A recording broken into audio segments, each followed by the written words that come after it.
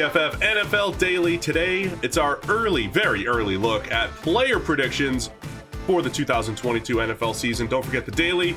We're going on a little sabbatical here. We're just going to take a little bit of time off and then come back right around training camp, preseason time like we did last year. So if you haven't already, be sure to hit that subscribe button so you get all your notifications when the Daily comes back. So, Sam, it's nice and early, so let's get them out there. Player predictions. We've got some team predictions out there as well. Let's start with MVP.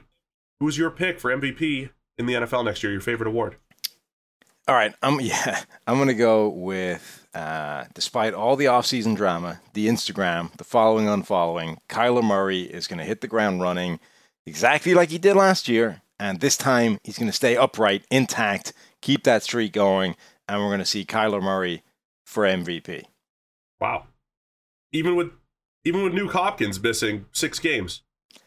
Yeah, that doesn't help. But look, they brought in Marquise Brown. And look, the weird thing about the Arizona Cardinals is every season is finished on a disappointing note, but they've gotten better progressively and by pretty big steps each season. It's just that because they end in such a kind of, collapse over the finish line, it feels disappointing by the end of the year. But all that kind of collapse part happens after the MVP voting's finished.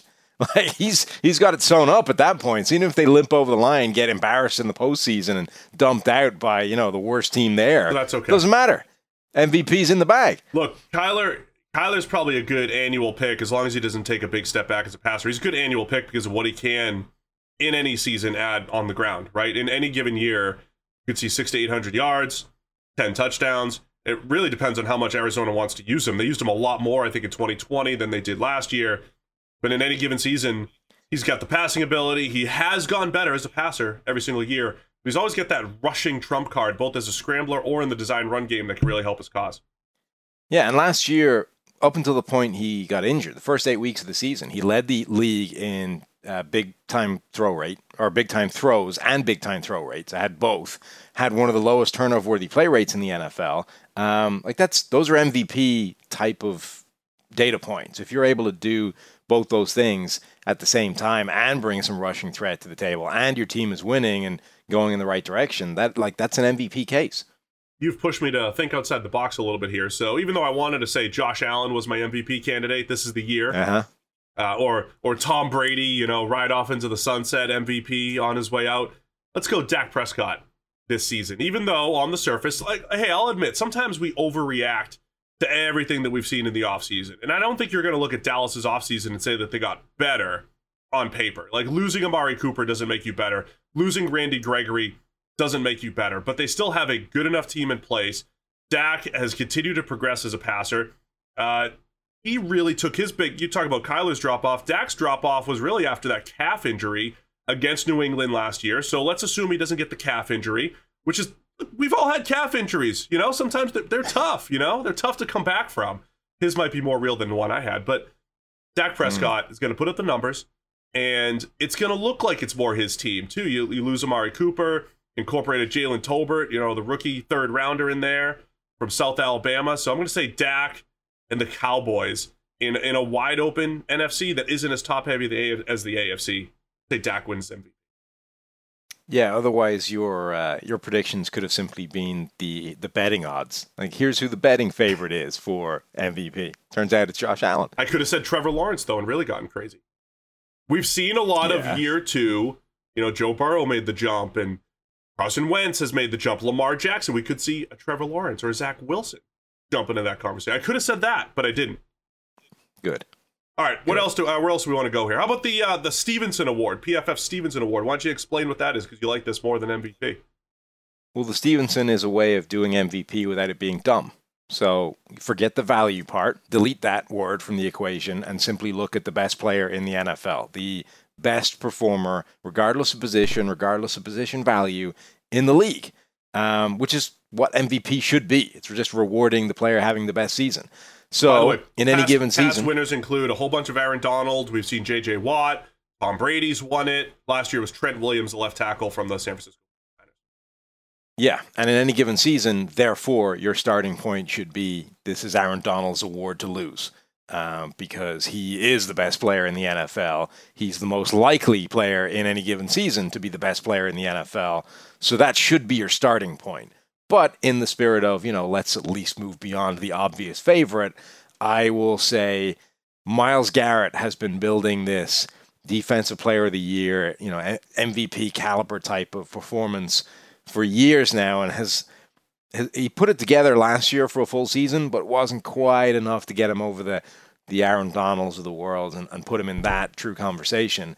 But he's been knocking on that door for 3 straight years now. We had half a season where he got suspended for booting Mason Rudolph in the head with his own helmet. We had the other half a season where he got COVID and wasn't the same guy.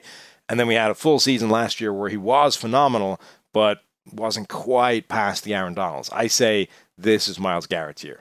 For him to do that, he's going to have to improve upon his run defense grade, which has been lurking right around 70 over the last couple of years. But the pass rush grade from 91 to 90 to 92.7, pretty consistent elite pass rusher now. Garrett's going to have to take a big step forward from a run defense standpoint to get that overall grade up to win the Stevenson. I'm going to go with Quenton Nelson. Let's not forget about Quenton Nelson, right? A guy that maybe had a better 3-year stretch than any guard entering the league, at least certainly in the PFF era. Mahler as a pass blocker, as a run blocker, very good in pass protection. Might look a little bit better in pass protection this year without Carson Wentz back there holding the ball a tick longer. You got Matt Ryan there, so that'll help. There's a little dependency there in the grade. So I think Quenton Nelson could be that guy, much like Trent Williams. We saw him with the 97 plus grade last year. That could be Quenton Nelson any given year at guard. So I'll take Quenton Nelson to be our Stevenson Award winner. Again, showing that the winner could be a defensive end or it could be a guard. Yeah, and has been, in fact, in the past. Not a guard, I don't think, but it has been offensive lineman. All right, let's go. Instead of Rookie of the Year, we did have a whole show on offensive and defensive Rookie of the Year. How about highest graded rookie for next year? Yeah, because of that, I think Tyler Linderbaum has a really good chance of being the best graded rookie in the NFL this season. The guy that PFF will give Rookie of the Year to, because PFF doesn't care, essentially, whether the guy plays a position that usually wins Rookie of the Year or not. We will give it to offensive linemen or defensive linemen or whatever, players that don't necessarily fit the typical mold. So, look, Tyler Linderbaum is the best center prospect we've seen come into the NFL in years. Creed Humphrey almost won it last year. Linderbaum's a better prospect than Creed Humphrey was. Frank Ragnow has become one of the best centers in the NFL. Linderbaum's a better prospect than Frank Ragnow was back in the day, and we loved Frank Ragnow when he came out. So I think Linderbaum has a chance to step into that Ravens offense day one and immediately be maybe the best center in the NFL, certainly one of the top 2-3 centers in the NFL. And if he plays at that level, you're immediately in the Rookie of the Year conversation in terms of best graded PFF's Rookie of the Year. You just piggybacked off of what Creed Humphrey had the highest rookie grade last year at center. So sure. So there you go. We've seen that recently. I mean, my heart wants to say Aiden Hutchinson because we thought he was the best player in the draft. Edge rushers are kind of hit and miss as far as how they start, but usually the higher end prospects do hit the ground running and they're fine.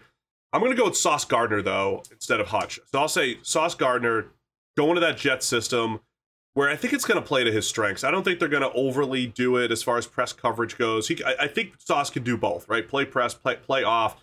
I think he'll have some interception opportunities there. I think it's just going to play to his skill set. Plus, I just think he's a really good player. So I think the combination of he's really good and the fit with the Jets, I'm going to go Sauce Gardner as the highest graded rookie.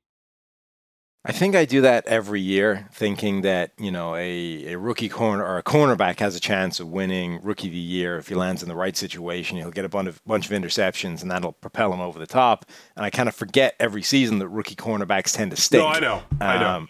And they never get good until, year 2, 3 or whatever. And that's where you finally get to see them. Not Sauce, like though. AJ Terrell. Not Sauce next year.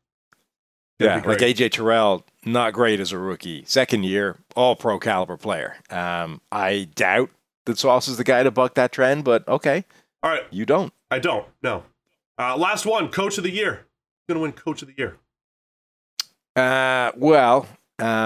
Given my other prediction in the team level show we did, of the Browns going all the way to the Super Bowl, I suppose that makes Kevin Stefanski Coach of the Year by default. So, Stefanski. So, on the team show, I assume we posted that here before this. I Should I say Mike McCarthy and the Cowboys? Maybe. But I'm going to go with, if Sauce is going to be the highest rated rookie, Robert Saleh. The Jets are my breakout team. Robert Saleh is going to win Coach of the Year. So he's going to get Sauce Gardner playing great at cornerback. Robert Saleh is going to be year 2 breakout, but from a head coaching standpoint. Anyway, we appreciate everybody for tuning in to the PFF NFL Daily all day, every day. So we've got the summer. We're taking a little break. Hit that subscribe button. Stick with us. We'll be back soon. And let us know in the comments below all of your player predictions so we can check them out during the summer.